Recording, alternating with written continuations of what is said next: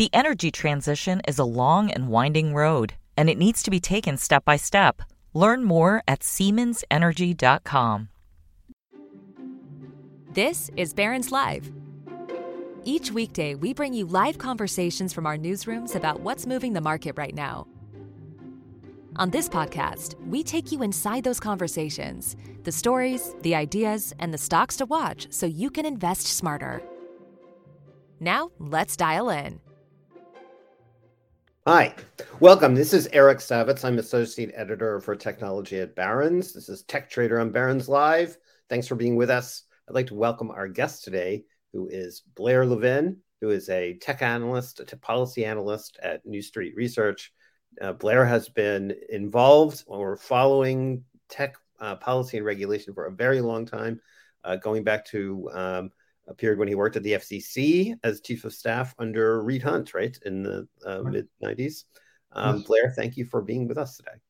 Happy to be here.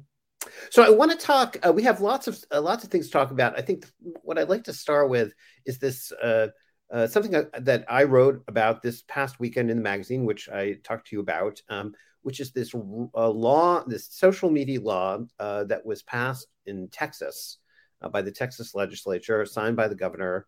That would, if were it to be fully implemented, and we'll talk about why that hasn't happened just yet, could put a big monkey wrench in the business model of the average social media company. Blair, tell us a little bit about what the law actually would do, and then we'll get into the mechanics of what's happened so far. Sure.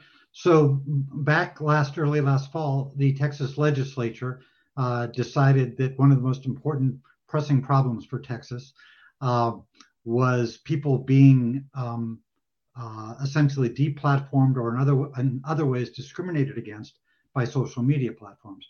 So they passed a law which said that if you feel that you've been discriminated against, essentially, you can tell the Texas Attorney General and they can sue the social media platform.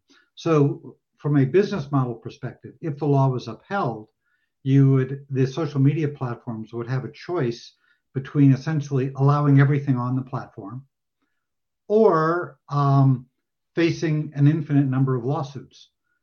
And as I think you explained, and as we've explained in our analysis, that's a very problematic thing. People think that social media platforms are engaging in content moderation today because of political beliefs. That is not true. They're doing it because the advertisers and the customers want it to be a curated experience. You don't want to be on a social media platform with lots of neo-Nazis or misogynists or people selling drugs that don't work or 1,000 other things. And so they have chosen content moderation as a way of creating the experience that they want to create. The Texas law, if implemented, would make it very difficult for them to do that. Right. So essentially, this law basically says you can't if you operate a social media platform with more than, I think, 50 million users per month, right, which that would cover, of course, almost all the major platforms: Facebook, Twitter, Instagram, TikTok, LinkedIn, so on, Reddit. There's a lot of them. That if you operate one of those, you can't take one of your users posts something that you think either might be objectionable or in some other way be offensive or based on your own judgment. You can't take it down. Like if you take it down, you're liable to. You would be liable and could be sued for doing it. And I think there are other things. I mean, if you had an algorithm which put it way in the background, you could be sued. There's a variety of different reasons why someone can bring that lawsuit. Right. So now, at one level, this seems a little bit of a conflict with this federal rule called Section 230, which is, of course, is part of the, part of the Communications Decency Act. Yes. And that provision basically gives social media platforms or internet businesses more generally the ability to police their platforms. Yes. Right. It allows them to do that. And it protects them from litigation for the actions of their users. So someone posts something of questionable it's questionable in one way or another on Twitter or Facebook or whatever, they're not liable for damages from that, but it also gives them the right to take it down. So it seems like there's a little bit of conflict here between what the Texas law is trying to do and what Section 230 provides. No, I think you could make that argument. You could also argue that Section 230, and I think this was the intent at the time, and I was involved not so much in that provision, but in the whole development of the 1996 Act and then in the implementation of it. What they're really trying to do, and remember, the internet was so much smaller in those days, was just to say, if your basic business model is you're hosting other people's materials, you're not responsible for libel or defamation. You don't have to fact check everything. And so it was a way of making the platforms, allowing them to grow. We could have a very long argument about whether that's a good idea now and all that. But I do think that certainly the spirit of the Texas law is in conflict with the spirit of Section 230. And of course, one of the very interesting and I think important policy dynamics of this moment is, what do we want states to do and what do we want national laws to do? And this applies to privacy, it applies to net neutrality, it applies to a series of things.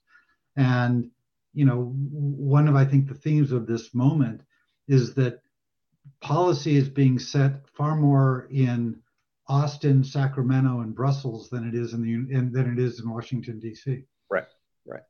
Now, one thing about the Texas law, so there have been there've been a series of court actions related to the law. So we had a federal district court move to I guess they temporarily enjoined the law initially, and then a circuit court voted, I think 2-1, this is my recollection, to stay the injunction, which effectively made the law back in effect once again. And then a coalition of technology companies, including the ones that are affected by this, appealed to the Supreme Court. And the Supreme Court had a really interesting way of handling this, right? So the court, well, why don't you talk about it? So what the court did was it overturned the Fifth Circuit. And so it essentially reinstated the district court injunction. So the Texas law is now not in effect. But the way they did it was on a 5-4 vote, with the majority 5 not issuing an opinion as to why they did what they did. And I should also note the Fifth Circuit didn't issue an opinion. Just a one-liner, right? Just a one-liner with the action, but no discussion of why they were doing what they were doing. So we can, and many of us have, speculated about what the court meant, but we don't really know what the Fifth Circuit is thinking. We don't know what the majority of the Supreme Court is thinking. What we do know is that there were 4 dissenters. One, Elana Kagan, who's considered a liberal, but who is very opposed to the shadow docket. I think she was dissenting on very procedural grounds relating to the fact that the case was not fully briefed and argued and all that. But there were 3 others who are very, very influential and I think important, Alito, Gorsuch, and Thomas, who issued a 6-page decision as to why they would have allowed the Texas law to proceed at this time. And since that's the only thing we know, some of us focus on that. And if you look at that, I think, and you take it seriously, and I'm not sure you should, but if you take it seriously, it suggests a very problematic path for tech companies going forward, as well as for businesses generally in terms of regulation. Right. So that dissent, which people can read, it's on the Supreme Court website. You can read the dissent. The dissent basically, among other things, says, "Hey, precedent in this area is old, predates the internet, and we don't know. Maybe this is okay." And as I think you pointed out in some of your research notes last week, there is a possibility that if you got Justice Kagan's dissent notwithstanding, and she, of course, did not actually sign the dissent. It was separate, no vote on the situation. But if you had to, even 2 other of the conservative justices who had voted in the affirmative this time, support this bill. It's called HB 20. It would get upheld, and that would really be terrible for. And I presume, now of course, this is a Texas state law. The interesting question is, well, if this law was to pass muster in Texas, you would assume that you would probably see a little flurry of comparable litigation of legislation in other states. That's right. There's already a law that's similar or slightly different that passed in Florida, and the 11th Circuit basically overturned that law. So, you have this interesting competition between the governor in Texas and the governor of Florida as who can be, a bigger thorn in the side of big tech. Right. But we'll leave those politics aside. It's very clear that the Supreme Court will eventually have to rule on these laws. But again, one of the interesting questions is, to what extent should states be making these laws? Industry, I'm quite certain, would favor a national law. But one of the things the dissent seemed to indicate was that states should feel perfectly free to do these things. Right. And that the federal court should be very reluctant to do what the dissenters refer to as have to pre-clear whether or not they can proceed with their regulatory desires. Right. So in terms of this issue you mentioned on state versus federal action, one area where that's been an ongoing subject of discussion is around privacy law. Yes. So the state of California, where I am now sitting, has passed, but via ballot proposition, some pretty tough laws on privacy and what companies can do with personal information. One of which I think hasn't yet actually been implemented, right? The one from last year. I think that's right. Yeah.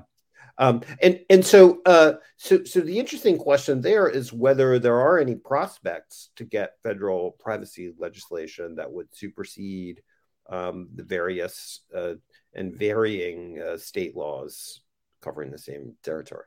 Yeah, there was just a new draft released on Capitol Hill, but I have to say it's very late in the session. If you think about what Congress is going to do before they all go away for the midterms, if they haven't already done so psychologically, right. You have gun issues, you have inflation, you have a number of other things. I just don't know that they'll get to it. Congress seems to be pretty dysfunctional, and the filibuster, by itself means that it's got to be fairly non-controversial to pass, and I'm just not sure that any privacy bill will be that way. And I think the Republicans largely have the attitude that they're going to win both the House and the Senate, and so why pass anything? If they want to pass something, why not wait until they're totally in control? Right. So, or of the Congress. So I don't give it good odds, but I do think there is an emerging consensus that these things are better off done on a national level, or their industry certainly feels that way. Right. Now, whether the national level is a floor or ceiling is an interesting thing, whether it's a private right of action, lots of different issues. But what we're seeing emerge is that the states are much more active and much faster to act than the federal government. So let's talk about some of the bills that are before Congress that are trying to do various things to either tighten antitrust law or do other ways of kind of put some strictures on the behavior of large tech. One that seems particularly further along than some of the others is a bill that would make it more difficult for companies to favor their own products in search or inside their own applications. Could you talk a little bit about that? Who's supporting it, and what are the prospects for that this might actually happen? Yeah, so this is largely being driven by Senator Klobuchar, who has focused a lot of her time and attention on antitrust. She has gotten some significant Republican support. It came out of the committee on a 16-6 vote. And since the committee is basically divided equally, that shows you that a number of Republicans joined it. Mm-hmm. there is an awful lot of debate about what the terms mean with companies like Amazon. Well, there is no company like Amazon. With Amazon, for example, saying, if we can't preference our own stuff, does Amazon Prime still make sense? Because essentially we're favoring our own delivery service. Google search is saying, can we still have the same boxes which show things which customers seem to really like? Apple kind of, can we preload certain things that customers like? There's a lot of debate about the meaning of it.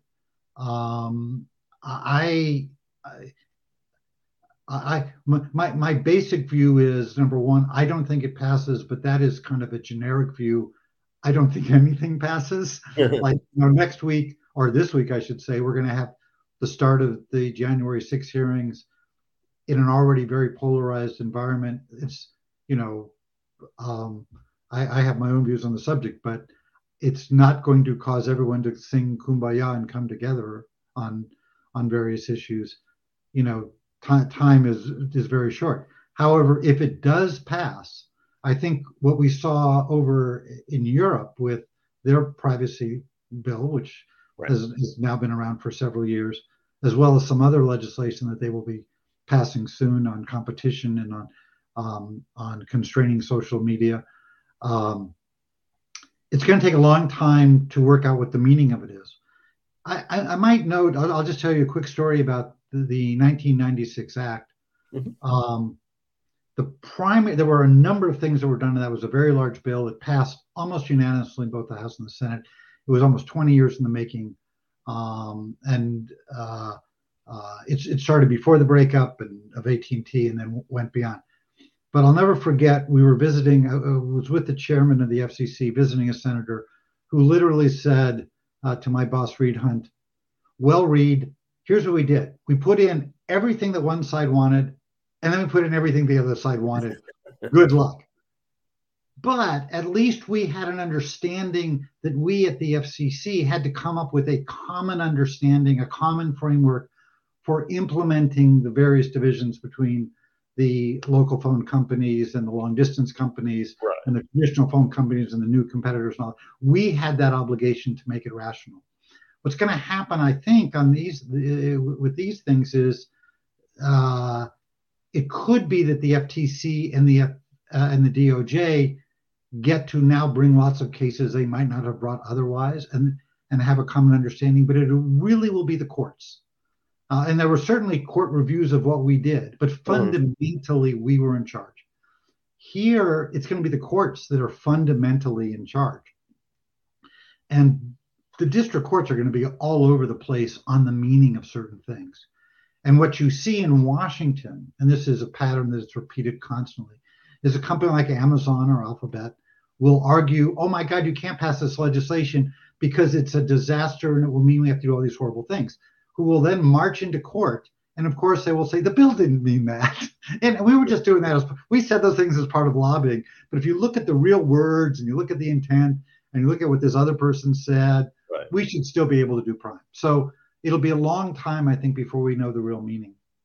Yeah. And, one of the things that occurred to me as I've been thinking about this situation is, we have a long history in the retailing business of house brands, right? Safeway has brands. Any Costco shopper knows, like, Costco has brands, and Sears has always had brands, and so on. And there's never, that doesn't, stop Safeway from putting their, house brand soda on the end cap of an aisle or those kinds of things. But this seems to be the digital equivalent of that, right? Is it really that different? No, I think it's very similar. And I think there is a question that if somebody has such significant market power, does having their own brands, if Whole Foods had 90% of the grocery store market share, putting their own brands is very different than having 5% or whatever small percentage they have.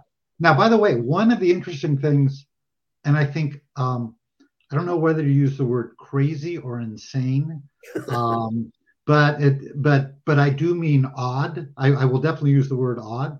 The Texas legislature had a definition of who was covered, which includes at least 10 companies, right?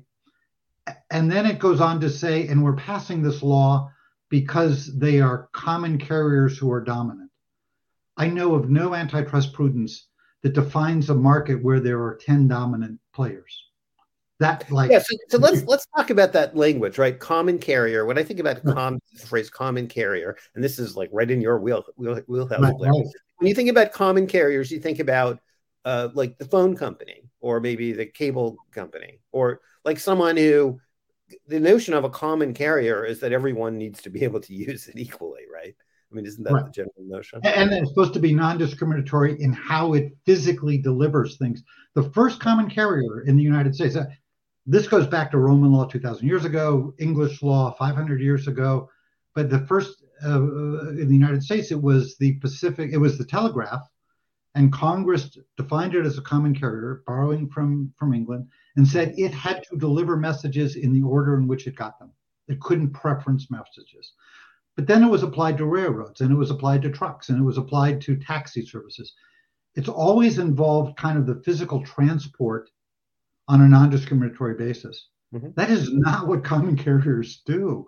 And in fact, there was a case, an important case in questioning whether ISPs, the internet service providers, should be treated as common carriers. And Justice Scalia basically said, well, of course they should. This is what they do. Thomas and the majority said no, because the FCC had said no, because, and this is an important point, in addition, the ISPs do other things, right? So the question is, if you're a common carrier, but you're also doing other things, should you be treated that way? That's a different thing. But what Scalia basically said was, look, if it walks like a duck and talks like a duck, it's a duck. And what the Texas legislature is essentially saying is, if it walks like a duck and talks like a duck, if it walks like a dog and talks like a dog, but we want to call it a duck, we're going to call it a duck. And the three Republican justices seem to be perfectly fine with that. And I'm thinking, oh my God, you could call Walmart, and the logic was they're common carriers because they're dominant. Well, does that mean Walmart's a common carrier? Right. Yeah, they need to carry all products at all times. Right. It's an interesting problem. So I want to touch on something else. One of the things, like heading as the new administration took office now almost a couple years ago, and began putting together their like regulatory team, there was significant anticipation that this would be an era of aggressive enforcement, particularly in antitrust. There was a particular discomfort among some of the technology companies with the appointment of Lina Khan to run the Federal Trade Commission. Chair Khan, among other things, famously wrote a law review article that was extremely critical of Amazon. And so far, she's talked a lot about sort of procedures for changing the way they evaluate transactions and those sort of things. But it doesn't, at least to my eye, it doesn't feel like we've seen this, like some momentous shift in the tone or actions of the commission, or really any of the federal regulatory agencies. And I wonder if that's a fair analysis, and how you would evaluate Chairman Khan, since she's taken over. I think in a funny way, we're still in spring training.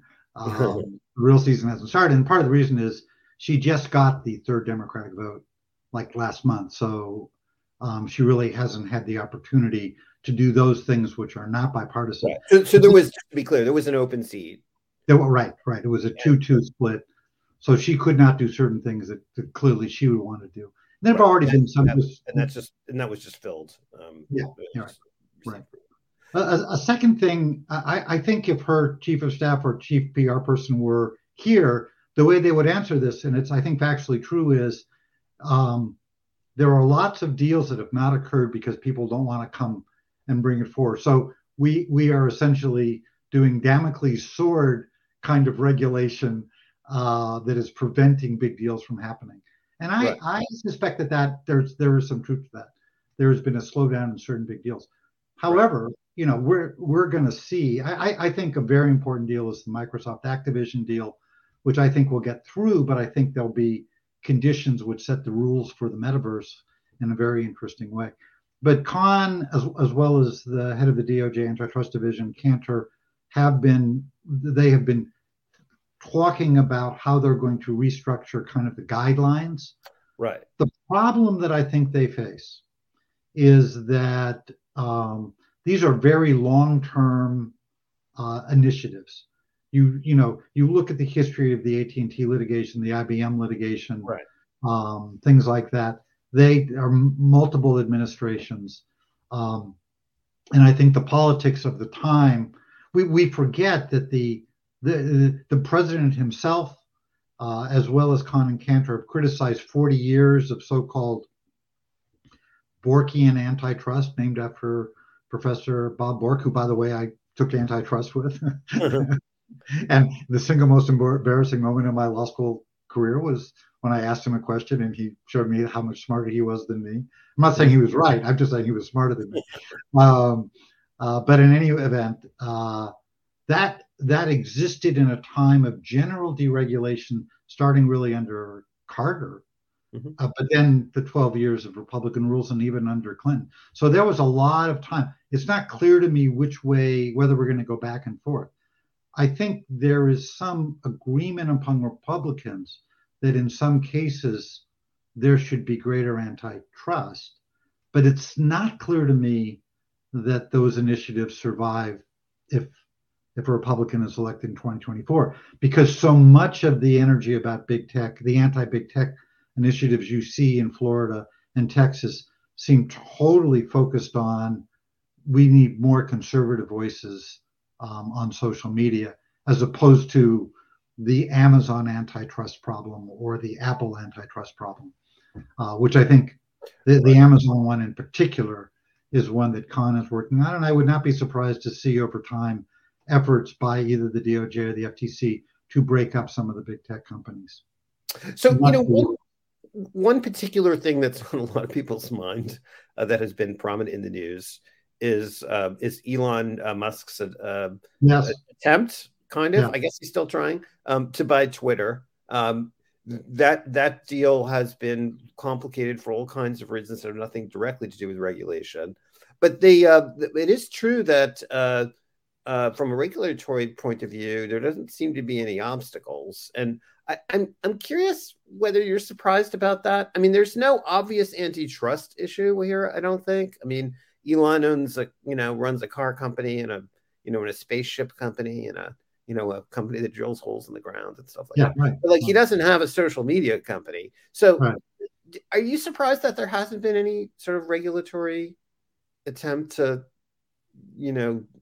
get in Elon's way here, particularly given there are some regulatory issues relationship with the White House?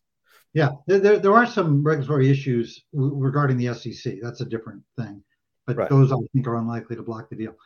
The FTC had the ability to do what's called make a second request for documents, and that could have delayed the deal long enough. And it's a non-appealable order. It could have delayed the deal long enough that it wouldn't have gone through. The FTC chose not to have a second request, which I think most people think totally the right decision. But it was interesting. It's very different than the logic of, say, Ron DeSantis saying the Tampa Bay Buccaneers tweeted out something pro-gun regulation, therefore we're not going to fund, in a completely unrelated thing, we're not going to fund their stadium, right? So there was not this political tit for tat. But that's, I'm not surprised that the FTC chose the path of wisdom there and just moved on. But it's interesting the way, and the question is, if he is successful in buying Twitter and doing what he says he wants to do and has more conservative voices, will that mean that the conservative support for antitrust simply goes away because they were not really concerned about competition in the market? They were concerned about conservative voices on social media. Interesting. So when you think about, there's a lot of moving parts to the sort of tech regulatory landscape, right? As we've been talking about, there are state issues, federal issues, regulatory issues, litigation of various kinds, and then efforts in European regulation. If you thought about like where the greatest dangers lie in the, say, medium and longer term, what's your sense of where the biggest risks are for these companies? So from if you think about it from an investor point of view, where do I really need to pay attention if I want to anticipate where something might happen? Yeah. So from an investor point of view, I would say Europe, because I think the Europeans, for lots of different reasons, can move much faster. There's less political dead weight. There's, for the Europeans to do, as their efforts to do this in the US, to have the tech companies essentially pay the telcos for bandwidth, which is an effort that's going on there as well as here. I think it's much easier because the big tech folks are not European companies. They have big telco companies. So I would be very concerned about Europe. I would be concerned about I'd be concerned about the states, California, Texas, having different kind of points of view, but state regulation can do various things. But I still think there is some antitrust. They're very idiosyncratic. That is to say, with Apple, it's a different issue than it is with Amazon, and it's a different issue than it is with Google. Interestingly, Facebook, in a way, is the most disliked company in Washington, D.C., but the risk to it is probably less than people realize. There may be some transparency kinds of rules that are a threat to them, whereas Apple is probably the most liked company, but I think they have some very particular antitrust risks because of their very successful integration of products. So I think it's a real mixed bag, but I would be focused on Europe more than I would on the Capitol building in Washington, D.C. It's interesting. So in terms of Apple, are you really talking mostly about the App Store question or other things? Yeah. You've written about, you can easily see, for example, Microsoft, which is, by the way, I think done an extraordinarily good job, very different than they did in the 90s, of working with government regulators in the United States and elsewhere. And so when they announced the Activision deal, they clearly signaled, we're willing to live with various conditions. The interesting thing is, because they don't really have an app store, they could make all kinds of agreements about the App Store, which would not bind Apple or Android, Alphabet, but would have the political effect of saying, these are very practical, simple things. Companies should agree to them. And I think pave the way for a variety of things that don't hurt Microsoft, but make it harder for Apple, Alphabet, and Facebook or Meta to exploit the metaverse. Got it. Okay. So I want to ask you one last thing. We're running out of time, but I'm curious about your thinking on, there was a piece of litigation that has concerning advertising technology that particularly is focused from the state AGs that was really focused on Meta and Alphabet. And that goes right to the heart of their business models. They are advertising driven businesses largely. How much risk is there, do you think, that that case has got a long way to go, but like that case likely results in an outcome that would significantly affect their advertising businesses? Yeah, thank you for bringing that up. I think that is a very important and big case to watch. I'm going to have a slightly contrarian view of it, however. Focusing from an investor perspective, the result of that case, there is some potential damages, but I think the big thing is, do you essentially force a breakup of Alphabet into various segments? And my sense, though I may be too influenced by what happened when AT&T broke up, is when you break up companies, you don't necessarily lower the value to consumers. You lower the value to the CEOs because they're no longer king of a big empire. But you have all these different entities that can then serve a lot of other people and are not tightly integrated. And there was a great article that I read early on in my FCC career in the New Yorker entitled "The Whale and the Sharks." And it compared what happened to IBM after the antitrust case went away without hurting them, and AT&T, which actually broke up, and how if you were an AT&T shareholder, you did much better than the IBM shareholder. So history is not always a perfect predictor. But I'm not sure that if you broke Meta into separate pieces or you broke Alphabet into separate pieces from an investor perspective, the result would be worse. In fact, I might argue it could be better. But as you said, there's lots of details that are not public, and that litigation has a long way to go. Great. And so we're past time. I'm going to have to leave it there. Blair, thank you so much for joining us. This was a great conversation. Thank you so much. Great to see you.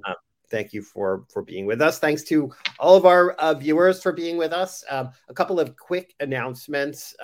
One tomorrow on Barron's Live, Market Watch reporter Alessandra Melito will be talking to the economist Lawrence Kozlikoff about Social Security and the future of Social Security. I'm excited to tell you about Barron's Investing in Tech, a virtual conference we're having on June 23rd.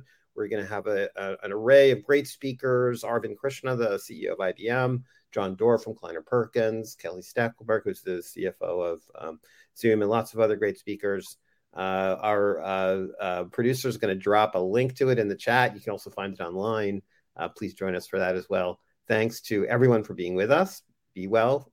Have a great week and stay safe.